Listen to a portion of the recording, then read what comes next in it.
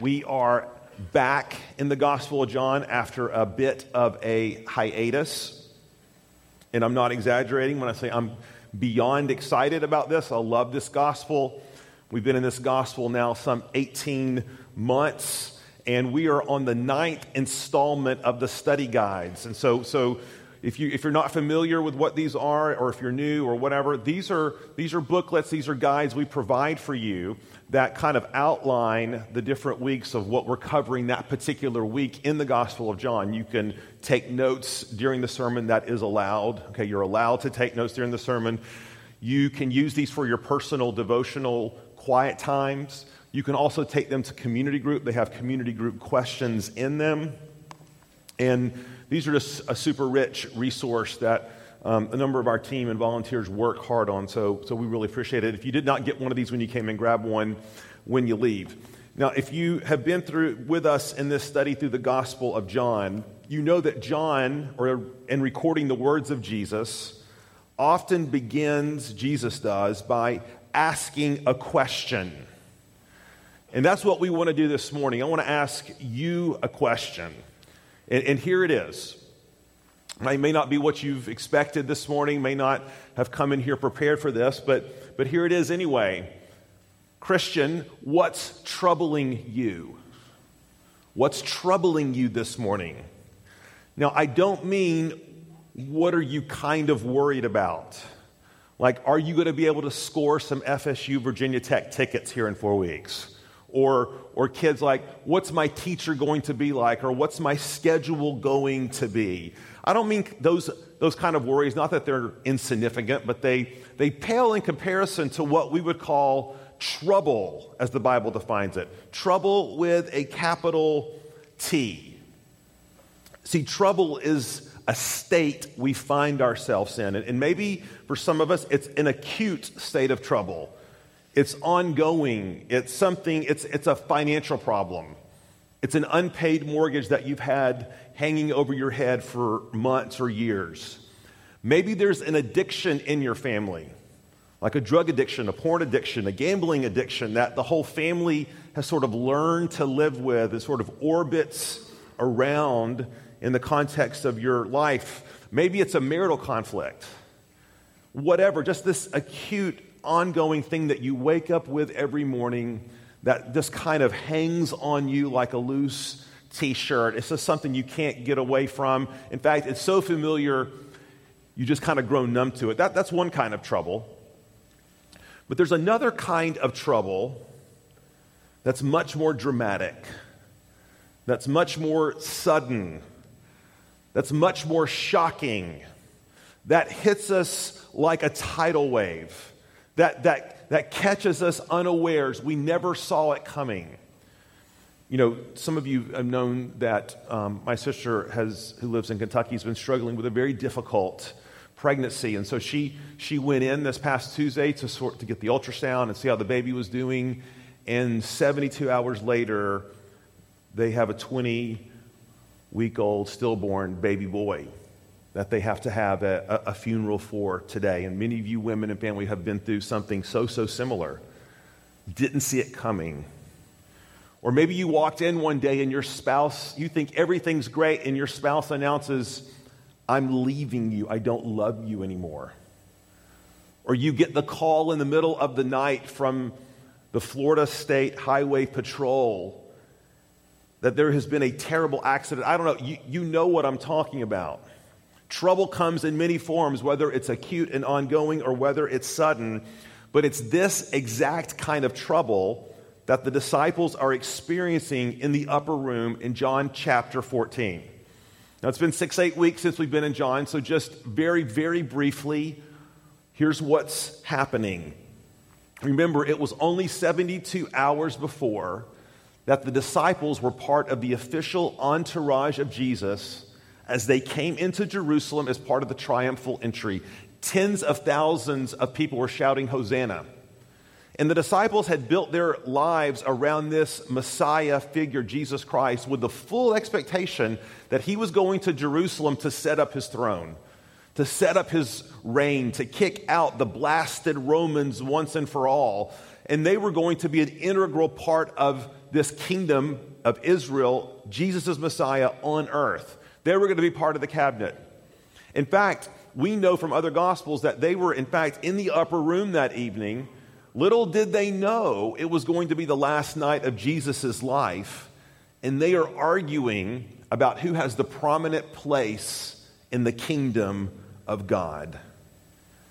And so there is this vibe of expectation as they enter the room that night. But in the space of about 10 minutes, their world comes crashing down because Jesus pulls the stunner of all time. He says, it's not going to be that way. In fact, I'm going away. And where I'm coming, you can't come with me. And not only am I leaving you, but your expectations for what God is going to do in your life through my ministry are going to come crashing down. You're going to scatter. Not only are you going to scatter, but this is all going to happen at the hands of a betrayer, someone that you've intimately trusted for 3 years. Of course, Peter in the middle of this, never me, Lord, never me. And the last time we were in John, remember, Jesus turns to him and says, oh, really, Peter? Oh, really? Are you with me? You're not going to last the night. Your faith is going to crumble.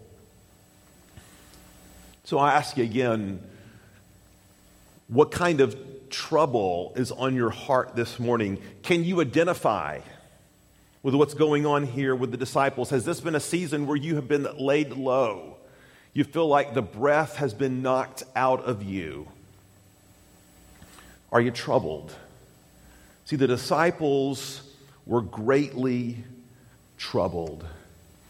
And Jesus speaks right into that. And as we look at what Jesus tells them and also what Jesus tells us, I find this an incredibly hopeful, an incredibly comforting text. No matter how big trouble has found you and with what size that capital T letter is that's laying on your heart this morning, it couldn't have been bigger than what was on Jesus' heart, because he was going to the cross to take away the sins of the world. So we're just going to read 7 verses this morning. I'm going to ask you to, if you can, to stand. And I'm going to read these, and we're going to pray, and we're going to dive in together. Beginning with John 14, verse 1. This is Jesus speaking. Let not your hearts be troubled. Believe in God. Believe also in me. In my Father's house are many rooms. If it were not so, would I have told you that I go to prepare a place for you? And if I go and prepare a place for you, I will come again and will take you to myself, that where I am, you may also be, or be also. And you know the way to where I am going. And Thomas said to him, Lord, we do not know where you are going. How can we know the way? And Jesus said to him, I am the way and the truth and the life. No one comes to the Father except through me. If you had known me, you would have known my Father also. From now on, you do know him and have seen him. Let's pray. Father, whatever level of trouble lays upon our heart this morning, you've given us some truth this morning, the most important truth that we could ever wrap our hearts and minds around, truth for troubled times, truth for troubled hearts. So give us ears to hear, eyes to see, hearts to receive the comfort of you through your word. In Jesus' name we pray. Amen. You may take your seats. Let's jump right to it. There it is in verse 1. Jesus tells them very plainly, let not your hearts be troubled. Now that word in the Greek means to shake to and fro, to move something around that's not meant to move around. So if you're ever in a plane taking an overseas international trip and you're way up high and you feel that giant ocean liner that you are flying in begin to shake and go up and down. It's not a pleasant experience. Why? If you're like me, you get sick at the drop of a hat and you throw up on the person in front of you. Okay, there is that. But there's also this unsettling sense of this is not the way this is supposed to happen. This is supposed to be smooth, and we're supposed to go across the air and cut through it like a knife. And when we're moving up and down, I feel scared. It's dangerous. It's troubling. That's the sense of the word. Now, what's interesting is that back in chapter 13, we looked at several months ago, it tells us that Jesus himself was troubled, which is important for us to understand, because here he says, don't be troubled. And because I believe the Bible is authoritative, inerrant, infallible, I don't believe Jesus is contradicting himself.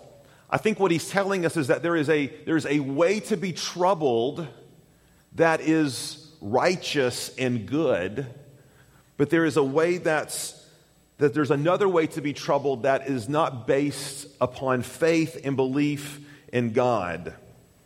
See, Jesus, and John Piper was very helpful in fleshing this out. What troubled Jesus, what was going on in him, was this sort of holy turmoil. He knew he had to get to the cross to fix what was wrong. He knew that there was this debt of unpaid sin out there, and that in order to cover this sin and to purchase salvation for his people, he had to go to the cross to bear sin that wasn't even his, and his heart was troubled. That's a godly trouble. It's a trouble based in love and concern. But it seems here, and as we'll see this as we unpack this today, the disciples had a different sort of trouble.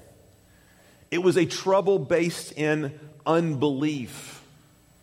It was a trouble rooted in this idea of doubting God's goodness, doubting God's promises, doubting God's good and sovereign will. You know, I was looking, my sister texted me in the middle of everything that was going on, and clearly they were deeply troubled. But she says something interesting on her text. She said, but we know God is in control. See, her and her husband are trusting in God's purposes and plan. But trouble is sin if it leads you to the path of unbelief. If it leads you to a place of bringing a charge against God, to question his goodness, to mistrust him, to doubt what he says he is going to do. So I ask again, what troubles you this morning? Can you relate? Jesus, as we're going to see, steps right into that place for us. Right into that vacuum of despair. Every one of us, if we haven't felt, we most surely will. And he does three things. These will be our 3 points this morning. Number one, he issues a command. Number two, he articulates a conviction. Then thirdly, he proclaims a certainty. All right, let's look at the command he issues. Let's go back to verse 1. It's very clear in the Greek, let not your hearts be troubled. In other words, don't stop worrying. Don't stop the angst. Understand that in the Greek, this is not a request. This is not a suggestion. This is not Jesus sort of tiptoeing up to the line to sort of check things out and change the play at the line of scrimmage. No. This is a bold-faced request, but at the same time, it's not a dismissal. This is not grandma saying, now, son, it'll be okay. Pretty soon, it'll be all over. No. This is an order. It's command. It's a military injunction. And what we understand, and you get this instinctively, sometimes a situation, a crisis, is so urgent, is so needy, the trouble is so real that it calls for immediate action.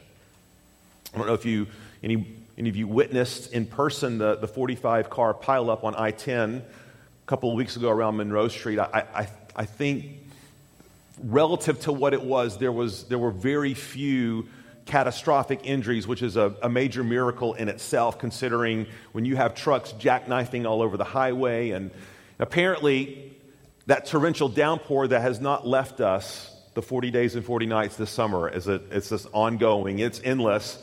Somebody slowed way down on the freeway. People, don't do that. Okay, please don't do that. Slowed way down on the freeway, was hit from behind, and it started this catastrophic accident. So what happens when the crisis is at hand? I mean, do you think people kind of show up and start pontificating? I wonder what happened here. We need to have an investigation. How about some lawmakers come down and look at laws we can pass to make driving in the rain more safe? No. Is that what happened? No. Leon County, the state of Florida, descended upon that accident scene, right? There was fire and rescue, and there was ambulances, there was medical personnel. It was all hands on deck. And that's why Jesus steps into the breach and he issues this command. This is a spiritual crisis. Faith is at stake. And so Jesus gives two parts to this command. The first is, don't be troubled. That's kind of the negative. Instead, believe in me. Let me say it in a different way. Stop worrying, start trusting. Now, this is really important. Jesus is not telling them to merely suppress a sinful desire. See, that's sometimes the way that we can deal moralistically with our kids or with people in our life. Stop doing that. Or men in accountability groups, stop lusting. Stop gossiping. Stop being angry.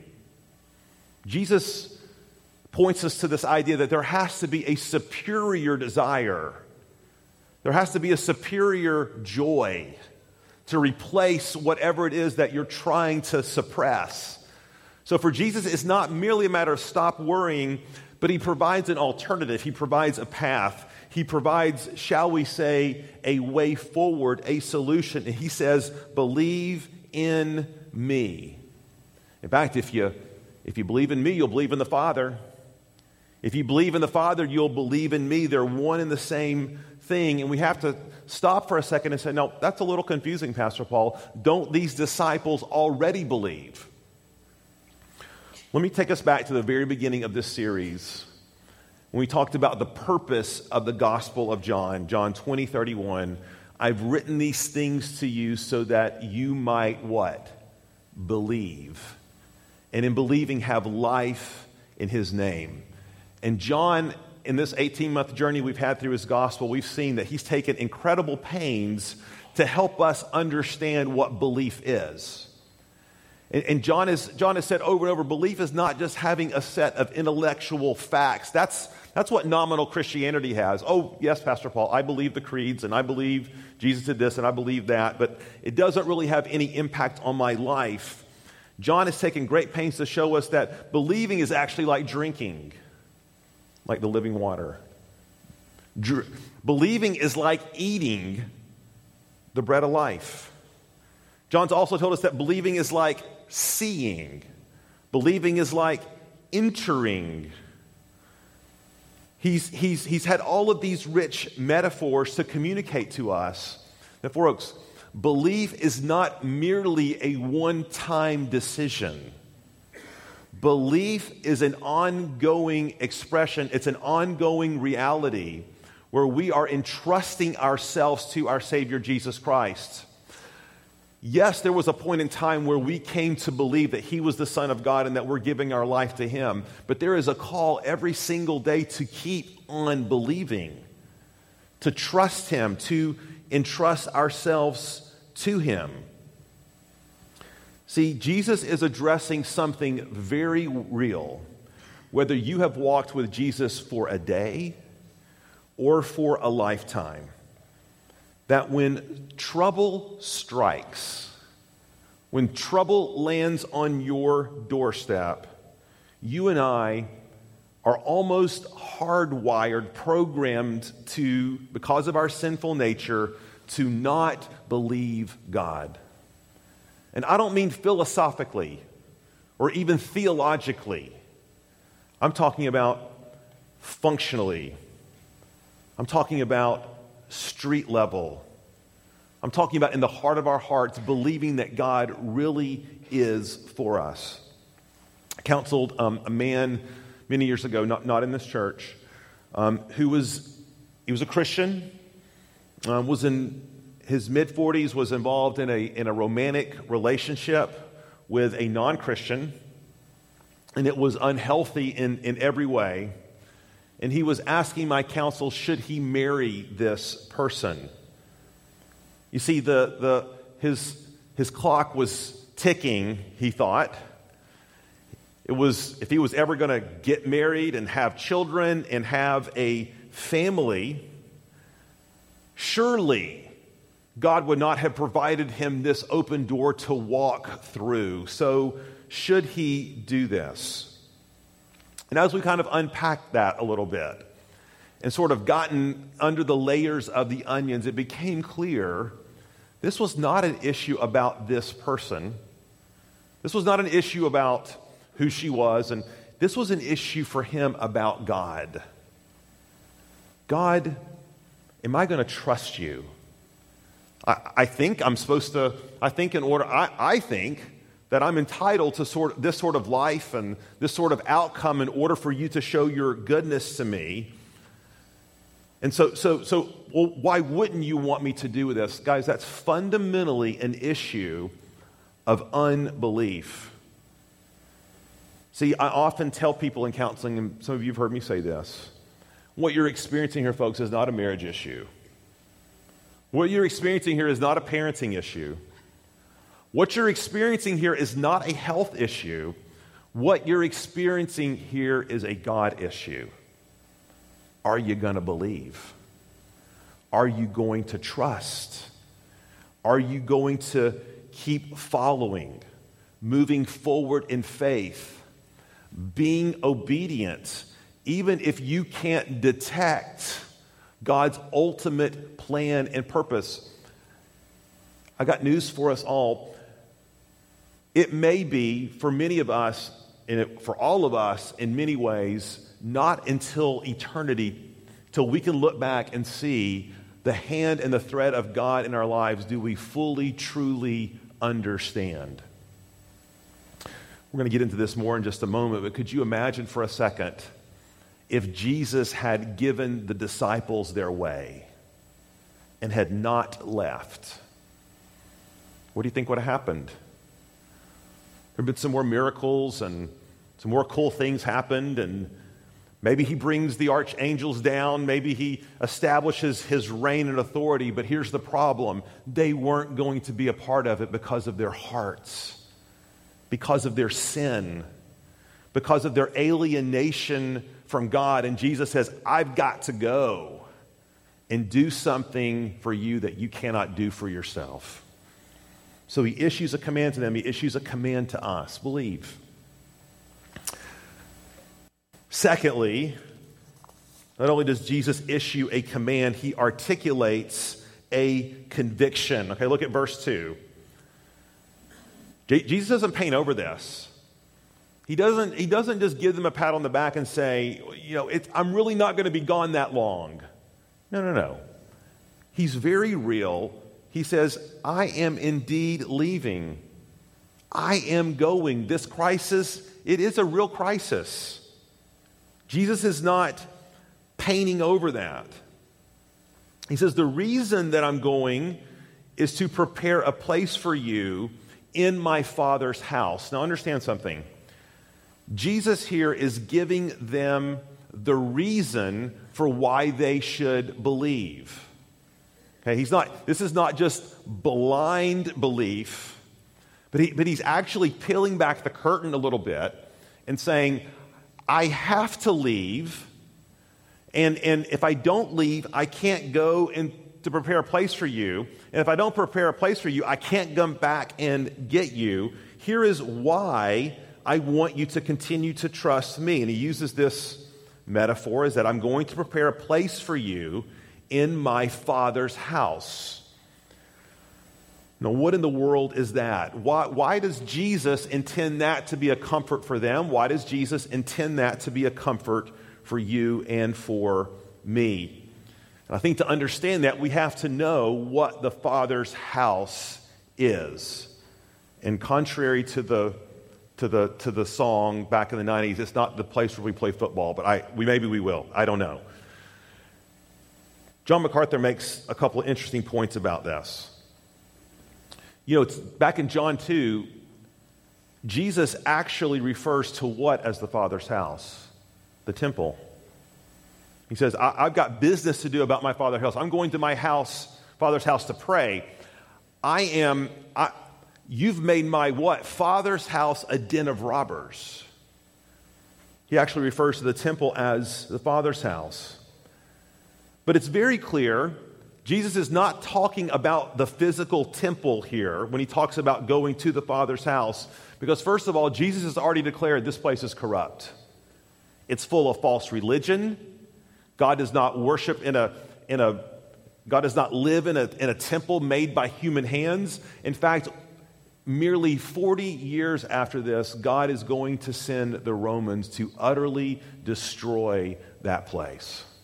And you can still go there today. Went with some of you last fall, saw the ruins just as they were 2,000 years ago. Now, I don't think that Jesus is talking about the physical temple when he talks about the Father's house.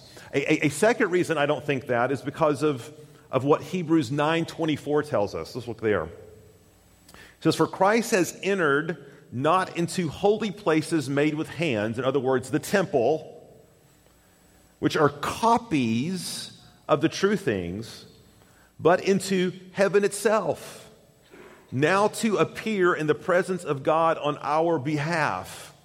In other words, the things that were in the earthly temple were in some ways shadows. They were copies. They were pointers to heavenly realities. And we don't fully understand exactly what that is like, and we'll find out one day. But in other words, the temple didn't exist merely for the temple. It was to point to heaven. It was to point to the eternal presence of God. See, the temple on earth was just a copy. The Father's house, folks, that Jesus is clearly referring to here is nothing less than heaven itself. And don't think about heaven merely as a place. Think about heaven as the uninterrupted presence and fellowship with God that we will one day have for eternity. Isn't it interesting in the scriptures that there's a lot of metaphors used for heaven? Sometimes heaven is referred to as a country when the writer wants to communicate how vast it is, how big it is, how spacious it is. Sometimes heaven is referred to as a city to communicate all the different sorts and kinds and ethnicities and backgrounds will be represented in the kingdom of God. Sometimes heaven is referred to as a kingdom, and that's to remind us that there is no democracy in heaven. There is simply one king, one ruler, that is Jesus Christ, who will order and rule all things perfectly. But here, he uses the metaphor, Father's house with many rooms. Now, what is Jesus here trying to communicate to us? Why is he saying that this is to be a source of immense comfort for every one of us in the midst of our trouble? The word rooms, meno, it only occurs twice in the entire New Testament, here and then in John 14:23. And let me read that for you. Let me see if this sort of opens up the idea of what Jesus means by Father's house and rooms. Jesus answered him, "If anyone loves me, he will keep my word, and my Father will love him." Now listen to this. "And we will come to him and make our" what? Home with him. Same word, meno. To make our home with him. This is very intentional, I think, on Jesus' part. See, in Jewish culture, families lived on sort of the family compound. And don't think Branch Davidian, don't think about that kind of compound. We're talking about like an estate. And so it would start with the patriarch of the family, and he would build his house, and he would raise his kids there. But when the kids got older, when they had families of their own, they would add on to the house in a dwelling that was still considered, though, to be a part of the father's estate. So over time, you had this sort of endless parade of like one house but many dwellings as more and more and more people were added to it. One of our Four Oaks members does construction down at all the stuff that's going on at TMH. If you drive by, there's like additions all the time happening over there, aren't there? But it's one hospital with many, many additions, many, many rooms. What's Jesus trying to remind us here? What's he trying to communicate to us in the midst of our trouble? He says, being a part of the Father's house is like being a part of the Father's family. He is your eternal Father. He is not going to leave you. He's not going to abandon you. In fact, any sort of distance, any sort of trouble that you and I might be experiencing today is all in grand preparation for the day that one day we will move in, and I don't know what the house looks like. I mean, don't think about bling and, Taylor Swift posters and all. Don't think about that, okay? Star Wars bed sheets. I don't know. I think it's a metaphor to communicate that we are home. And when you're home, you never have to say goodbye. And Jesus is saying, I must go away because I have to do this work on the cross for you, that you might come and one day live with me eternally. It just gives us an eternal perspective, doesn't it? This life is a vapor. It is over. We're talking to a couple yesterday and talking about our kids and looking at how old all of them are now, and you know where you are, family. Some of you are empty nesters. You can't believe it has gone by that fast. Life is a mist. It is a vapor. Trouble is replaced upon trouble as quickly as we can face new troubles. And Jesus says, there's a grander reality here. I'm going to prepare a place for you. One day you will get to move in. You'll never, ever have to say goodbye. You've heard me quote C.S. Lewis from The Last Battle before. But when all the Pevensie children are in Narnia and they're enjoying joy to the fullest, they're with Aslan, they're with each other, they're having the greatest of time, and Aslan looks at them and says, "Dear ones, you're happy, but you're not as happy as I wish you would be." And they said, "Because, Aslan, we're so afraid that you're going to send us back." And then he tells them, "Have you not yet guessed?"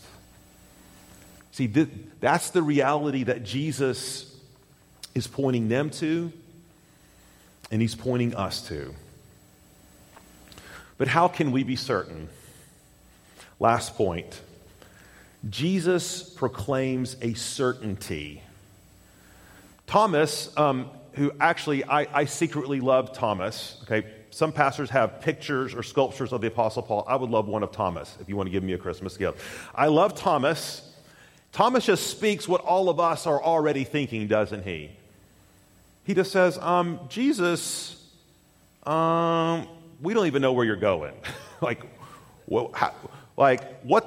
can we follow you if we don't even know where you're going? How can we know the way if we don't know where you're going?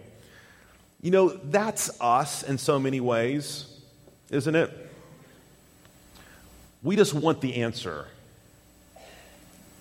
Jesus, I've got trouble all over my life. Can you just tell me how I'm going to get through this? Can you tell me what's on the other end of this? Can you sort of give me a glimpse and let me know where we're going?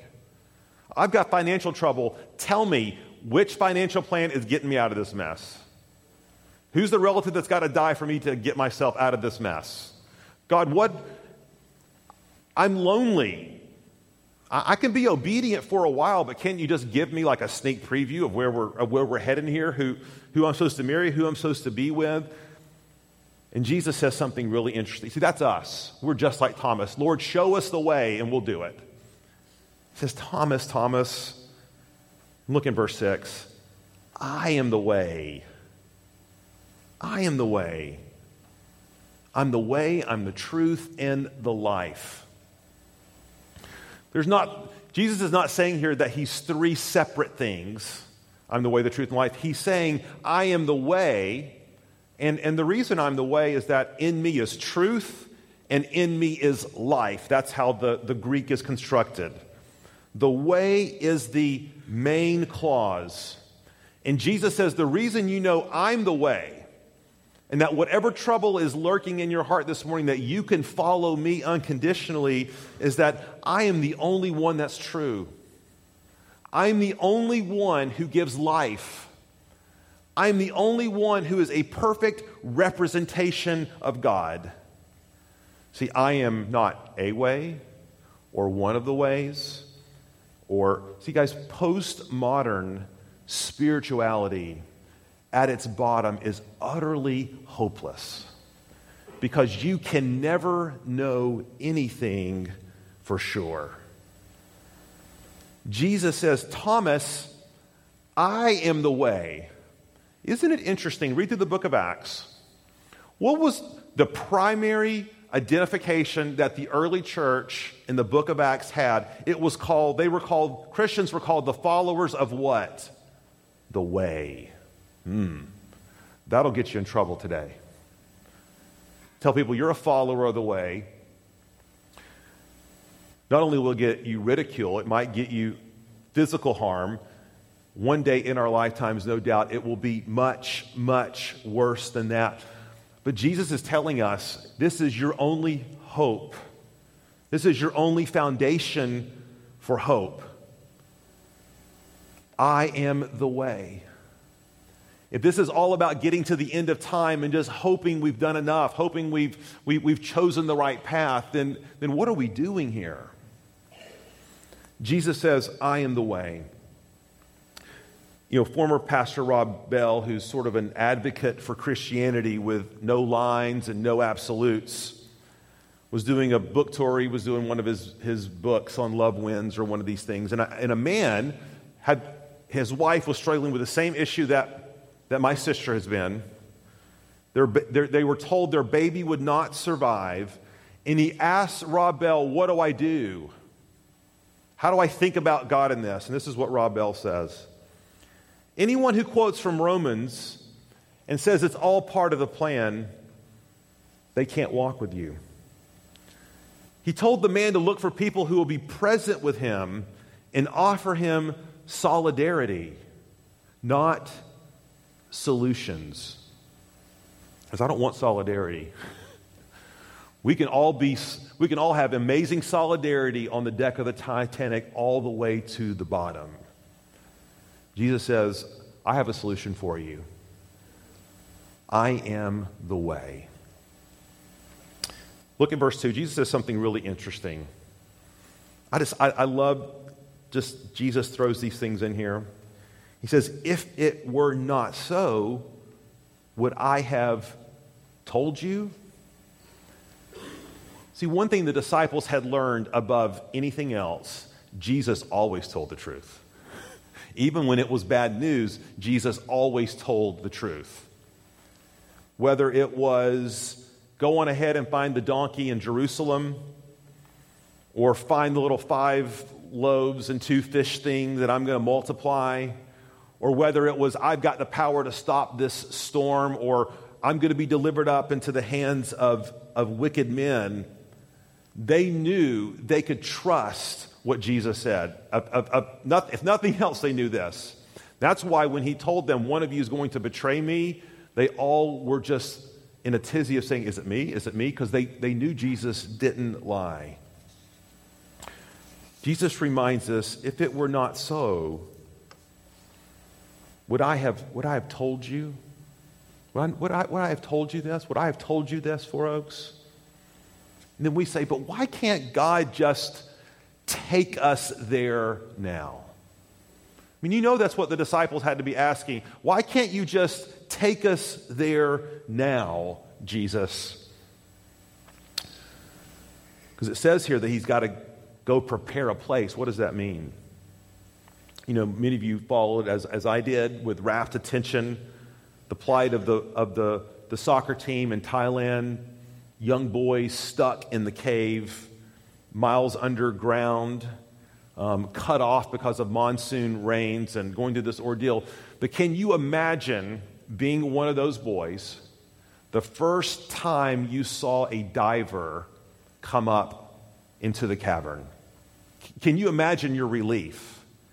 Can you imagine your ecstasy? Can you imagine, like, yes, we are finally going to be delivered? But is that the way it happened, just like that?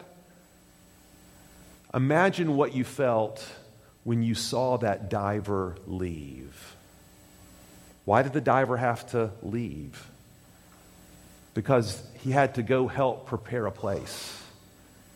He had to map the cave. He had to bring the resources. They weren't ready. It was going to require a gargantuan rescue operation, who knows how large and how long. They had no idea. If they had known what was going to be involved in getting them out of the cave, they might have been tempted to say, I don't know if I want to leave the cave. Because there's a spiritual reality here. Jesus says, I've got to do things you have no idea about. One, I got to go to the cross, disciples, and die for you. If I don't leave, you're going to perish. He says, Four Oaks, I can't come get you now because I've got things I want to do in your life. I got things I want to do in your heart. I want to prepare you for eternity. Four Oaks, I have people you know who are not yet a part of this kingdom that I want to use you to bring in, so walk with me. Believe in me. Be faithful unto me.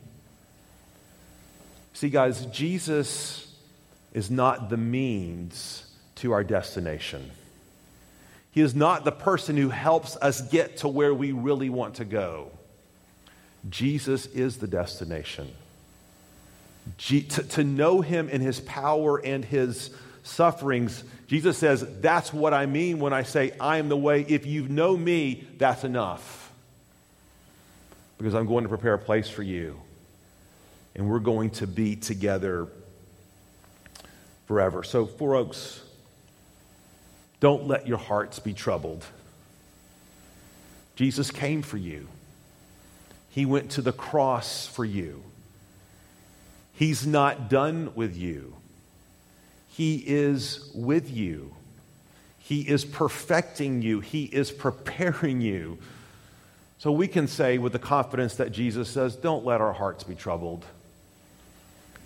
Let's believe in God. I'm going to ask Pastor Rob to come up to lead us into communion this morning. What an amazing text that we get to meditate on as we come to the table this morning.